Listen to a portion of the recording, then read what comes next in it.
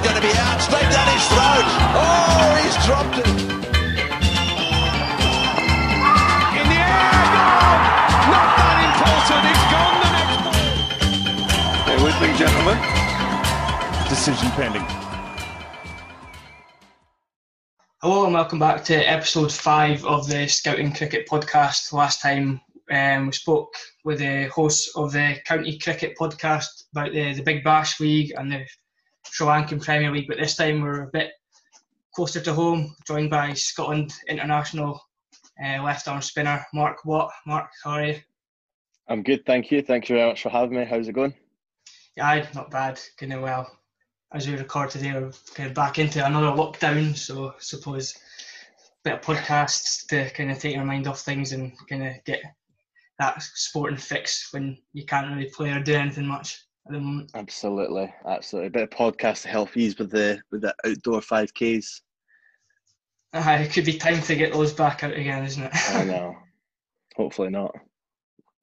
But anyways, for yourself, as obviously Scottish cricket would have been a strange summer for you this year. What was that like, I suppose, this summer? Obviously no games or anything for the national team, but...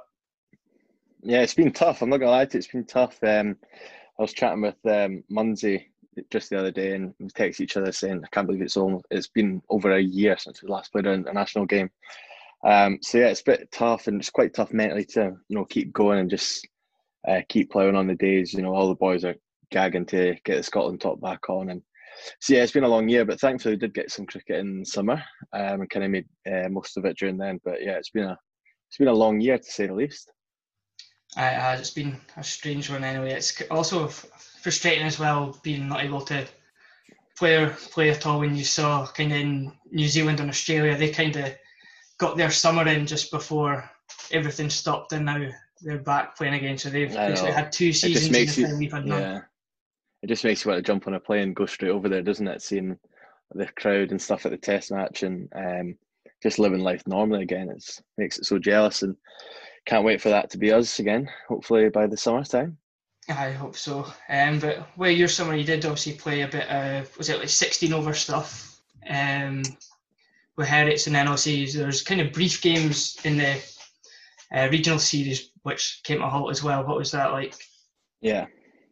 It was quite exciting to get the games back going. There's a lot of talk throughout the summer, if they're going to be back on, if not, and it was good to finally get some sort of a cricket season going. Yeah, the I think it was the T16s they called during the midweek. That was a bit strange, trying to just whack it as hard as you can from the get go.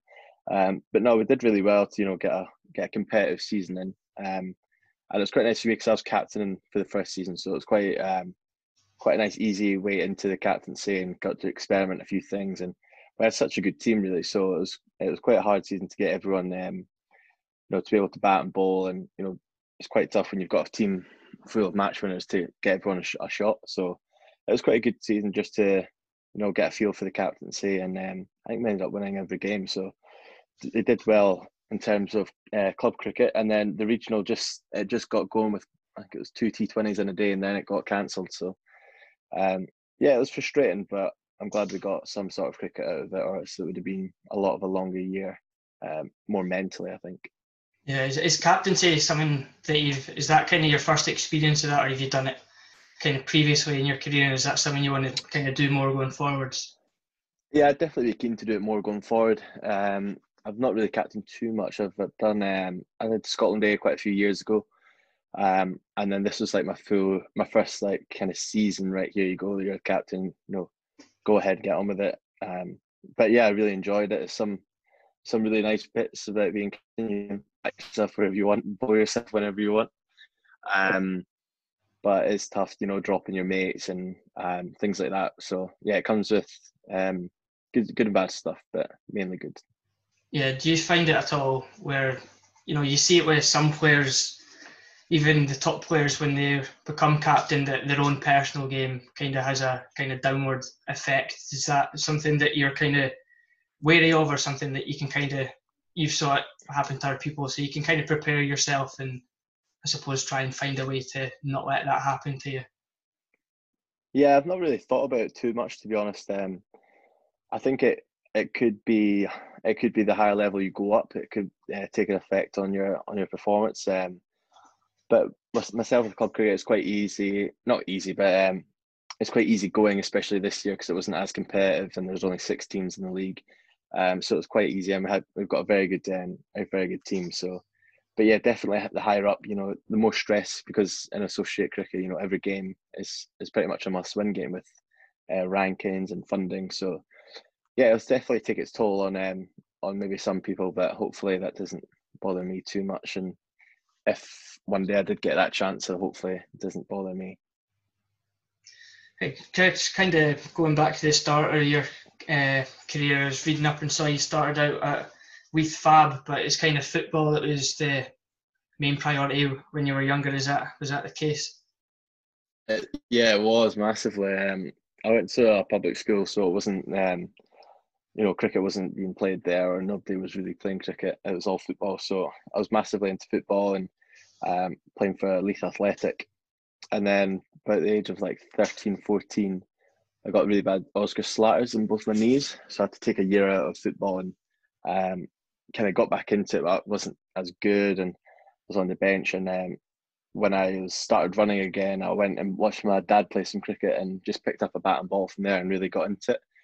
And then I kind of got maybe about 2 or 3 years of playing both cricket and football, and I was no good at football anymore. So I kind of had a decision to make, either football or cricket, and jumped for cricket because I thought I'd be a bit better at that.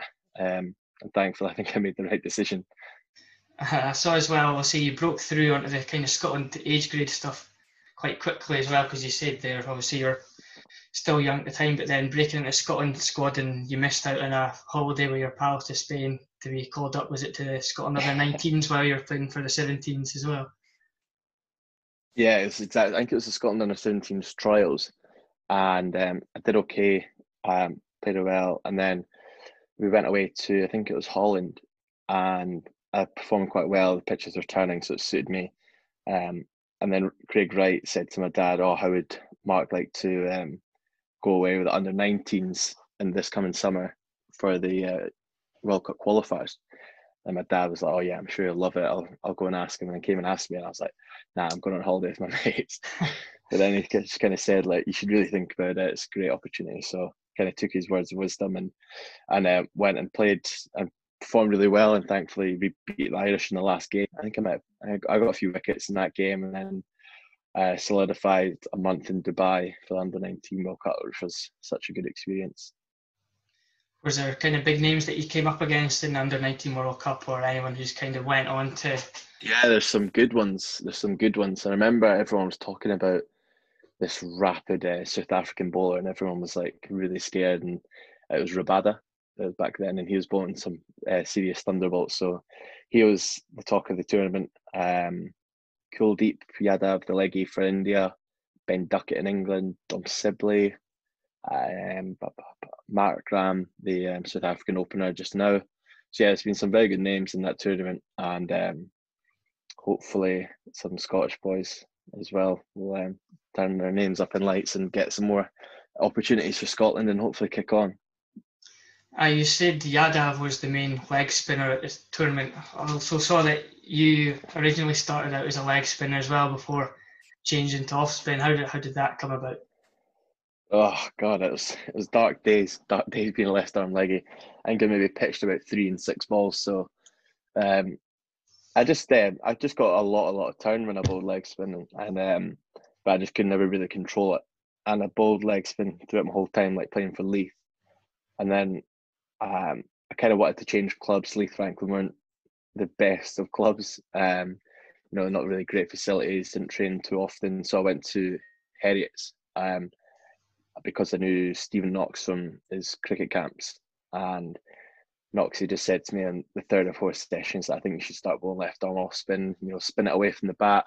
I think you'll get a lot more opportunity bowling left arm spin than left arm leggies.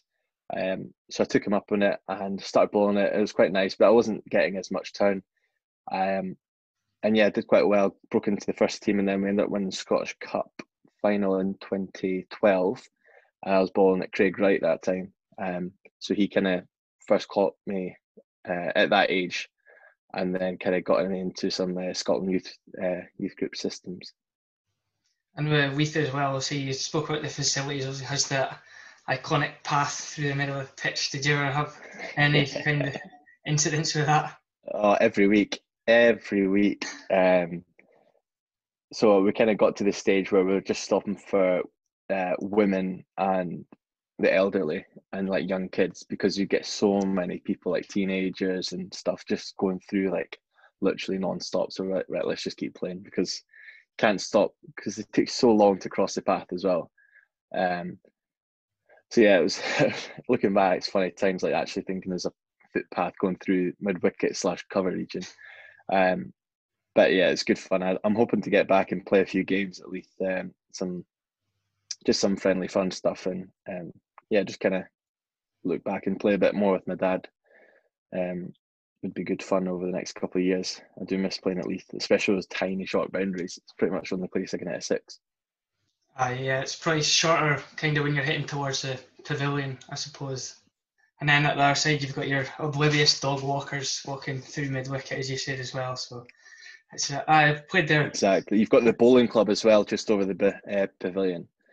So all the people, if you hit it into the bowling club, they come out and shout at you and scream. So there's always a little altercation there, pretty much once or twice a week. It's kind of all part and parcel of the culture of Scottish cricket, I suppose. Things like that happening at the club level. But obviously you've progressed up from club level a lot and obviously played with Scotland. What's your best experiences been with that? Obviously, I'm sure you've been asked a million times about the England game, because obviously that is one of the best. What's your kind of best recollections of that day?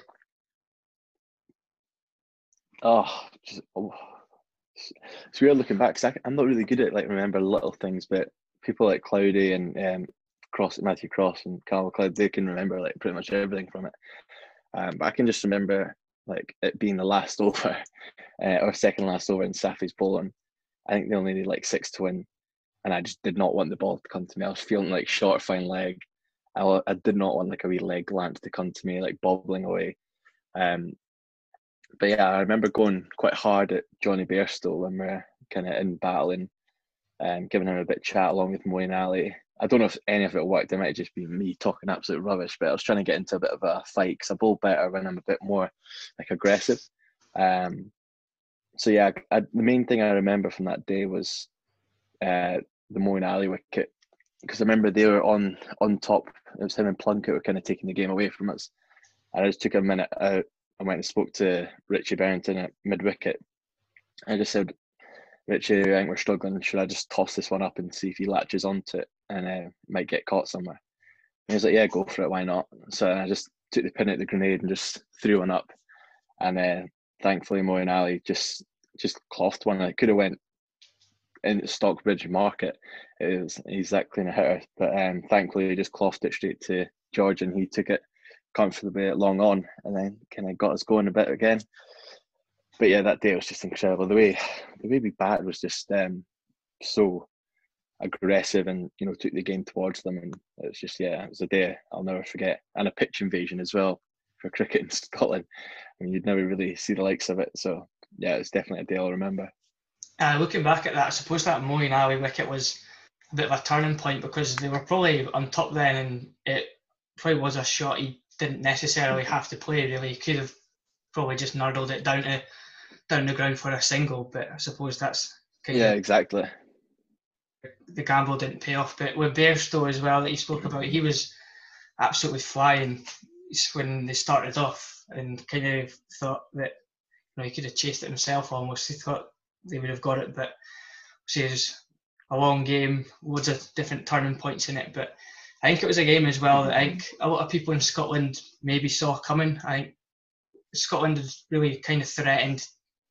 They'd been improving. They'd beaten, was it Sri Lanka before that as well, and kind of were threatening on a big scalp. And I suppose it's kind of been a bit of a shame that they've not been given as big a chance to build on it, because I think the team has a lot more to give as well.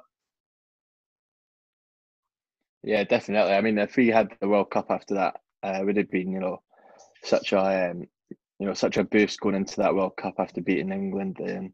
I think we would have done something really special. Definitely knocked a few high horses off their pegs at the World Cup, but unfortunately it's 10-team World Cup and we didn't quite qualify for that. But yeah, we just had such a good belief that we were going to do it that day, and Kyle, the captain, was just saying, we're going to beat England one day. Kyle and Grant, the coach, was just saying, we're going to beat England one day. Why can't it be today? Why can't it be in front of our home fans? It's a glorious day in Scotland. Why can't it be on that day? So, we just took a lot of positivity into that game and just kind of went for it and left nothing behind, and thankfully it all paid off. So Grant Bradburn seemed to have a really good influence on the Scotland team. What was he kind of like to work under? And obviously the new coach now, Shane Burger, seemed to kind of kicked on from where he left off, really. So this national team seems to be in a really good place at the moment. Yeah, we're definitely in a good place. We had the World Cup to look forward to last year, but sadly got cancelled and postponed to this year. So hopefully, in maybe a month or two when the lockdowns eases, we can get straight back into training, train really hard for a World Cup in India, which will be tough conditions. But I'm sure Shane's going to have something in store for us to make sure that we're all ready and, caught up on the year that we've missed off. So hopefully we get a few nice tours away and get playing some games again, because all the boys are just missing playing for Scotland massively, and it's just spending time together on tours and stuff. It's been a long time, so hopefully in the next couple of months we can all get together and just kind of be as a team again and enjoy each other's company. With the World Cup coming up in India and obviously having other tours away and stuff, how much does that kind of affect the way you bowl? How much do you have to adjust lengths? Is it as much as kind of, obviously there's a lot of analysis on the TV when like England go abroad to the subcontinent and play, and they'll maybe play an extra spinner. Do you have to adjust a lot, or is it still kind of the same basics that you have to follow really? In ODI stuff, I think it would change quite a bit, but in T20, I think you've got formalities that you just go back to, and you don't really need to change an awful lot in T20 on the pitches. Obviously, conditions does change; you'll change up your pace and length, but you've got your go-to balls, which you want to just not go for runs, and you've got your wicket taking deliveries. So as long as you have them, I think you don't need to change too much. And I think that's why people might start to go wrong, especially in club cricket. You think, I've got a T20 game coming up, I need to do this, I need to bowl back in the hand slow balls, I need to bowl these cutters, googlies, blah, blah, blah. Instead of just doing the basics as well, nail your Yorker, nail your stock ball, and then just kind of go from there and change the pace subtly. So I think you don't really need to kind of panic or worry about it too much until you get over there and you see the conditions, then you can kind of gather what you need to do and how you need to bowl, really. Do you think the game is coming a lot more tactical, and have you saw like any sort of changes from a few years ago compared to now in kind of ways you've had to adapt, obviously bowling yourself and then kind of playing collectively as a team? Yeah, massively. I think the game's getting ridiculous in the way that people can bat nowadays. They can hit any ball for six pretty much. So yeah, you definitely need to be a bit more proactive, you just need to be a bit more proactive and kind of keep the batter guessing with what deliveries you're going to bowl. I'm trying to mix up my bowling as much as I can at the moment, bowling 23 yarders, Yorkers, leggies, just trying to keep it guessing. So yeah, definitely need to have a few more tricks up your sleeve.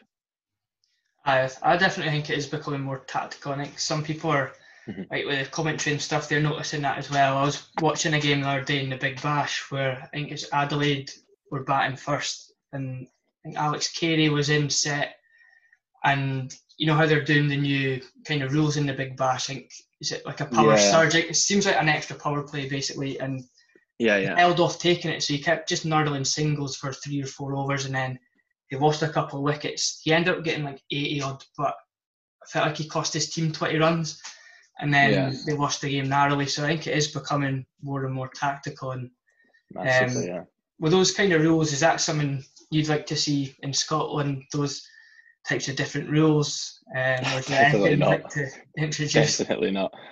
Definitely keep the power surges away. I mean, I think people do lose a lot of wickets during them. There's no doubt, but I think it's just making it even more easier for the batters to get a higher score, and I'd like maybe a few more changes to come in where it suits the bowlers. But that's me being a bit biased. But it's definitely bringing in the money, and you can see people enjoying it a bit more. And there's more sixes, there's more fireworks. So if it brings in more money and more excitement to cricket in Scotland, yeah, I'd be for it. But me personally, the one that's letting go of the ball, I don't think I'd be too happy with a power surge. True, yeah. It seems to obviously bring more benefit to the batting team, I suppose. Oh, definitely. Puts a lot more pressure on the bowler, especially when there's set batsmen in, and if they're going to take it when they're already set, it just gives them even more of a license to tee off. Oh, massively. Massively. But just talking to the Big Bash and stuff, obviously you've played in some 2020 cricket down south with both Lancashire and Derbyshire. Back in 2018 when you were at Lancs, you got to play 4 T20 Blast games. How did you find that experience? Oh, I loved it. I loved playing at Old Trafford. It was such a nice ground and such a great atmosphere. Also playing in the Roses Clash was something unforgettable. Just getting abused on the fine leg from all these drunk England fans. So it was definitely something that I look back on. I'm really proud of. I would have liked to have done a bit better at both Derbyshire and Lancashire, like from a personal point of view with my bowling. But yeah, I'm definitely keen to get back down south and give it another go and kind of play alongside some big guns. Yeah, because obviously that year at Lancs, you got to T20 finals day, but you didn't get to play a part in the semi where Lancs lost to Worcester. Was that disappointing to miss out, or did you kind of think that? Yeah, I was. Mm-hmm. Yeah, I kind of had a chat with the coach, and he said, "Oh, I'm really sorry, you're going to miss out." And I was like, "Yeah, no worries." He said, "Yeah, but you're going to be in for the final because it'll be turning a bit more." I was like, "Okay," like absolutely buzzing about that. And then sadly, we didn't quite make it, which kind of made it even more tough to take, knowing that I would have been in a finals day final, which the atmosphere would have been absolutely electric. So, but yeah, I was buzzing to to be to witness it and be in the change rooms and stuff. It was something that I'll never forget, and hopefully can experience again and do a bit better and kind of get a game in the finals day. I think it would be a great experience. Because obviously at Lancs as well, they really have quite a good spin department in the shorter form of the game with Parkinson, Liam Livingston and Stephen Croft chip in as well. Did you learn a lot from kind of playing in a unit like that? Yeah, definitely. Well, they even had we had left arm leggy Zahir Khan as well. So I was kind of third choice spin. Kind of went Parky, Zahir, then myself. If this pitch was massively spinning, they're bringing myself and drop Toby Lester. So it was either me or Toby for each T20 games. But yeah, the spin department was quality, and got on really well with Parkinson and Zahir Khan when he could kind of speak the language a bit, but he was a really nice guy. But all the Lancs boys were really great, and kind of made me feel very welcome because I was only there for maybe 4 months for that T20. So kind of was up and down just the T20 stuff, which is quite hard because, it's quite hard to make friends and then go back down and come back up. So I was chopping and changing a lot, but I got on really well with the Lancs boys and wish them all the best. And hopefully I can maybe get down there again sometime. Yeah, and then the following year you went to Derbyshire. Am I right in saying you played some of the Royal London stuff as well as the T20 with them? Yeah, I played quite I'm not actually sure how many I played. I'm very bad for thinking about my own stats and stuff. But yeah, I would have played a couple of Royal London games. It was always tough at Derby because it's so small straight when you're bowling spin, so it was quite tough to contain, especially when you're playing against really good batters on a very flat wicket. But yeah, I enjoy my time at Derby as well. I would love to get back down and join our county and kind of keep myself in that at that level as the county cricketer. Because I think there's definitely potential for more Scotland players to go down south. Obviously, George Munsey was one who made the step this year with Hampshire. You see, a lot of the kind of Afghanistan players like Mujib and obviously Rashid Khan kind of playing those tournaments regularly. Do you think the Scotland players have the potential to kind of playing those types of tournaments, or what can we do to get more players on that kind of global stage? I think it's just exposure. You need kind of more games televised. You need to be seen a bit more, and to be honest, you need to perform to that level. I think one example of if more Scottish people should be playing, I think the best player to ever maybe play Rashid Khan was Cloudy's innings in Zimbabwe, where he got 116. I think Rashid Khan went for 8.5 and over, and Cloudy just kept sweeping him to the boundary for 4. So we've definitely got the skill level to play at that level and take on the world's best. Look at the way Munsey plays spin, Crossy up front against pace. Kyle just whacks everyone. Richie Barrington whacks it. Ollie Hayes is whacking it in Pro Series. So we've definitely got the players that can rise to that level. We've got a great battery of seamers and spinners at the moment. So yeah, I'd definitely like to see some more Scots being picked in these T20 leagues and in county cricket, because we can definitely rise to that level. How big a gap do you think it is kind of stepping up to county cricket? So see, you've done it already. Is it that big a jump, or did you find it quite easy to settle in and adapt? Or I found it quite easy to settle in and adapt. The main thing I found out that was a lot harder to kind of do well as a bowler was the kind of how good the wickets were, because I was only playing white ball cricket. The wickets were very flat, and it's quite hard to work a batsman over when it's coming on so nicely. So I think that's the main jump up from associate level cricket to county level. I mean, the players are quality in associate level, and county. So I think the main thing for bowlers is how to adapt on such good wickets to such good batters. But I don't feel like any associate player should be worried about joining the county cricket thinking, oh, am I good enough? I think, especially when I was playing in county twos, a lot of Cricket Scotland players could easily play at that level. Even the ones that haven't been capped or coming through the system, they could easily impress at the county twos level. do you think, like, having obviously Scotland A have played the odd game here and there against county twos teams, is that something you think we should do more and kind of expose ourselves against those county players more often, so that can kind of prove the point that the players clearly are good enough to make that jump? Yeah, definitely. I think that's great examples, like the Scotland A stuff when we play against other counties that are twos.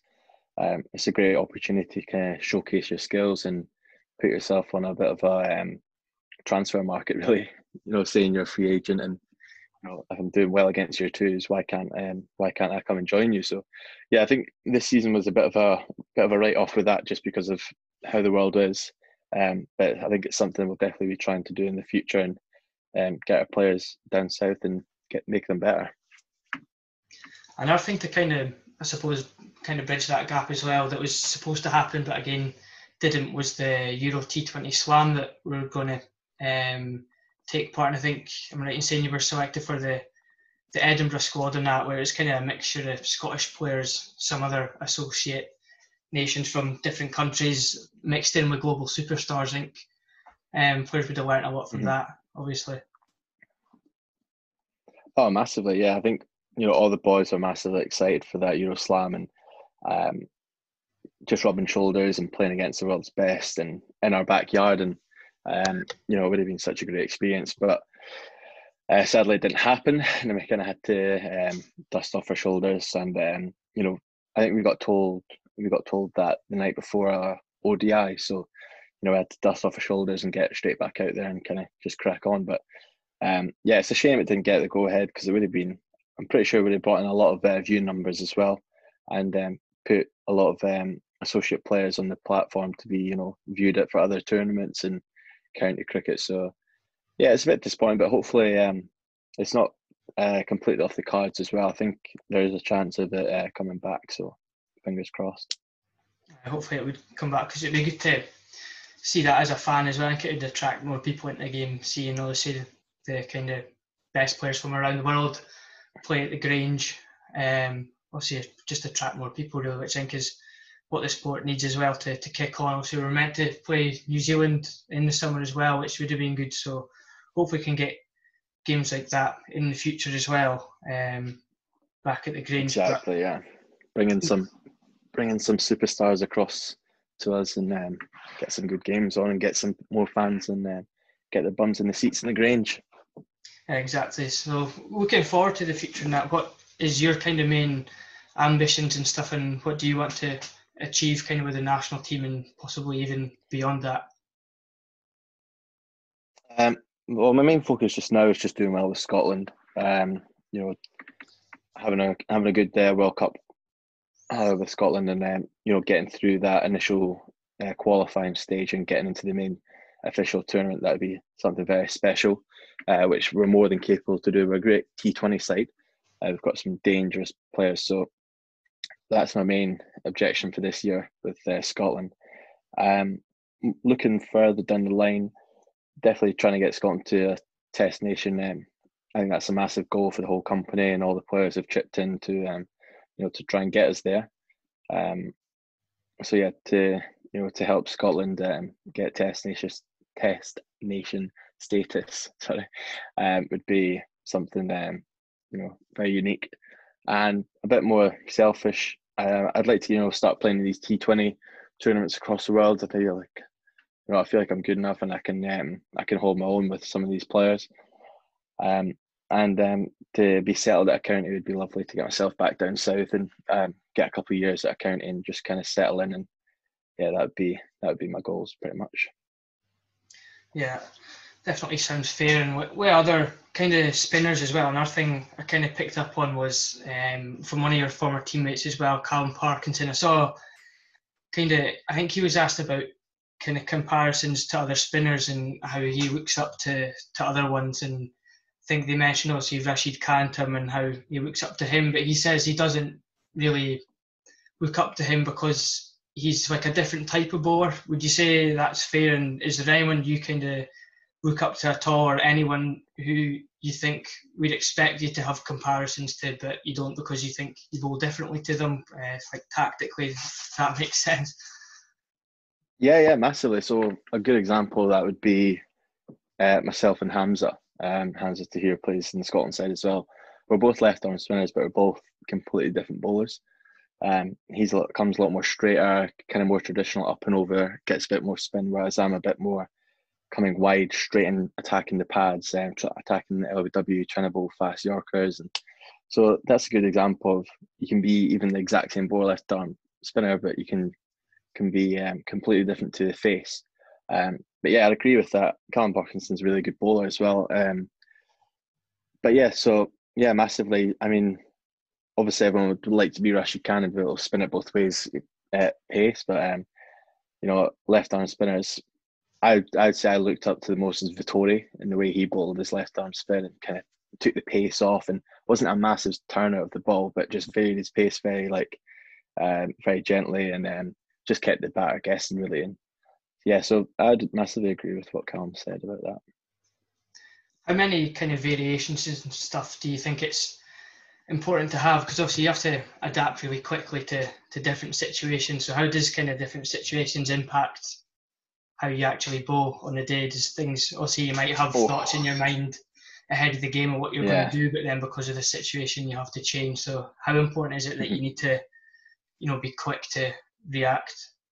Oh, massively important. I think that's why I'm so happy with that Moeen Ali wicket, is that I kind of realised the game wasn't going on our favour. I took a moment out of the game and went and spoke to someone, came up with a game plan, and it came off. So yeah, it's just realising, you know, what you need to do and when to do it. There's no point in going at 6 and over when they need 30 to win. You know, you want to be attacking, you want to try and get wickets, and you want to change the game for your team. So yeah, just assessing the conditions. You know, you might rock up to a game and it's really dry. You might take the pace off and try and spin it a bit more. You might rock up there and it's flat and it's windy to one side, so you might have to try and bowl a wide Yorker to get out your over. There's loads of different stuff you need to think about. If a left-hander's whacking my off spin, I might have to try bowling leg spin and try and spin it away from him, try and get a wicket. So there's a lot of things to think about with this, like assessing conditions, assessing what the batter's doing, or even the wind. So yeah, there's massive. I miss it all as well. Getting to the ground and looking at the wicket and assessing conditions. I miss that. So again, hopefully we can get back to that soon. How easy is it for you to kind of pick up things within the pitch and conditions for you to see what kind of stands out to you most, that you think, yeah, the pitch is going to do this, so I'll do that? Is there a kind of go-to thing that you notice at all? There's never really a go-to thing. It's mainly if it's starting to grip or if it's not. I think I'll pretty much know after my first over how I'm going to bowl. The first over is very much just easing into it. You know, you want to start with a bit of a bang. You don't want to just give away all boundaries in the first. At international level, you have to start like you've been bowling for 8-9 overs. So you want to be on the mark from ball one and see what the pitch is doing, and then you're kind of into your spell. Right, okay, it's not spinning. This is what I need to do. If it's spinning, I'm going to take the pace off and try and bowl stumps and try and spin it past them. All these different things come into it. So yeah, I'd say about a couple balls in, I'll know how I need to bowl. But yeah, that's about it. Yeah, and with kind of the podcast that we're doing, focusing on kind of under 24 players, how kind of important do you see it that the Scotland under 19s teams obviously doing well at the moment? So how do you see those players progressing through, and is it kind of a close bond between those types of players that you're kind of egging them on to do well? Yeah, massively. I think we've got a great pathway system at the moment. I think we've got great coaches helping these youngsters coming through. Gordon Drummond does an unbelievable job with them. He helped me massively growing up. Cedric English and Toby Bailey as well helping out. So they've got a great different variations of coaches there helping them. So I think it's just to do with how much they want it and how hard they train. But we've got some very good players coming through. So hopefully we can we'll have a good team in the years to come, especially when some of the older boys might be coming to the end. Hopefully we've got players that can come straight into the team and take off where we left. Definitely. It's, as I said before, the national team is in a good place. So just try and finish up on some kind of quick fire questions. So Love it.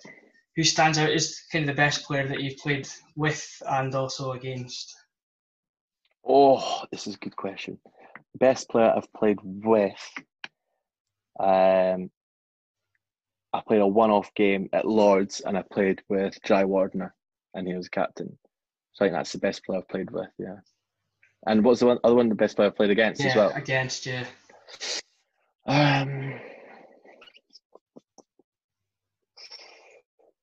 I'll go for, I think Joe Root's quite a good one.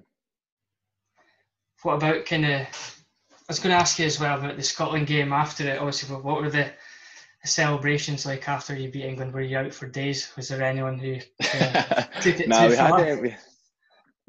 We're actually quite well behaved. Do you know Edinburgh well? I've been out a few times in Edinburgh, but don't know it inside out. But we went to Lulu's, which is always quite good on Sunday on George Street. And to be honest, we had to train the next day. So we had a few beers and just chatted and kind of tried to soak it all in. But yeah, I've not really got any good stories about that night, sadly, but we were quite professional about it. Went to train the next day and then played Pakistan that week. So I think we kind of put celebrations off for a while. And then, there wasn't too many good stories. But no, it was definitely such a good night. Even just sitting with your mates, just reflecting on what you've done. It hadn't really sunk in. You're still getting all these messages from your phone and Twitter's going mental. So it was nice just to take it all in with your mates. No mental stories, sadly. Aye, that's what I was going to say. I just remember that they had those Pakistan games just after it. So maybe if they weren't there, it could have got a bit more out of hand, possibly. Maybe a bit messy, yeah. Yeah. What's it kind of like getting those away games when you're away on tour abroad? What's kind of the atmosphere like then? Is it quite close, or what do you manage to get up to then? Is there a lot of kind of drinking culture when you're playing away from home at all? Or? It's not really massively, no, because we've got games in such short period of time, so it's kind of play a game. If you're not playing again the next day, you're recovering for the game the day after. So it's quite full on. We'll kind of get there train for a couple of days, and then just kind of prepare for the game. You know, we're not like a England or Pakistan or India where they can arrive 3 weeks before and gear up for games. We kind of arrive a couple of days before the games start, and then you're straight into it. But something we do have like roles for each player. So like one player will be in charge of the flag for the whole tour. One person has to help the physio get all his beds and stuff up to the hotel and to the ground. One person has to collect all the balls after training. One person's in charge of making the football pitch for the start of training. I'm in charge of the tunes as well because I've got the best tunes. So we've got like little player roles. We've got little player roles for each tour, and it always changes up, which is quite good. Everyone has their own wee jobs to keep them all busy. I was going to ask you as well, what would you say is the best innings that you've saw in a game that you've played in? I suppose. Best things I've ever seen? Yeah. Oh, I think that's quite an easy one. Everyone will think it's Cloudy's 140 against England, but I would say when he got 150 against Afghanistan, and he just smashed Rashid, he smashed Nabi, Mujib, he whacked them all. So I would say, Callum McLeod against Afghanistan. I wasn't there. I wasn't there, but Kyle Kutsu against Bangladesh at the World Cup as well, when he got 150, was supposed to be unbelievable. So, but I'll go for the one that I was at. I'll go Callum McLeod against Afghanistan. And I'll finish up on one where you can call someone out if you want. Who do you say is the biggest sleeping tablet in the Scotland dressing room, if there is one? The biggest sleeper? Sleeping tablet, so who's like boring, or anyone who's like boring? That? Yeah. Oh. Right, I'll go for one, because on the way to games or like at breakfast, he just puts earphones in and listens to a podcast about NFL. So I'm going to go for Ali Evans. Only on that basis that on the way to games, he's podcasting, doesn't talk to anyone, and at breakfast as well on game days. It might be like a bit of a ritual. It might calm him down or make the nerves go away, or I might just not like any of us to chat to. But yeah, I'll go for that one. Sounds fair. Anyways, don't want to keep you all night, so thanks very much for coming on. It's been no worries, mate. Enjoyed that. Enjoyable. And obviously all the best for when you're next out on the field.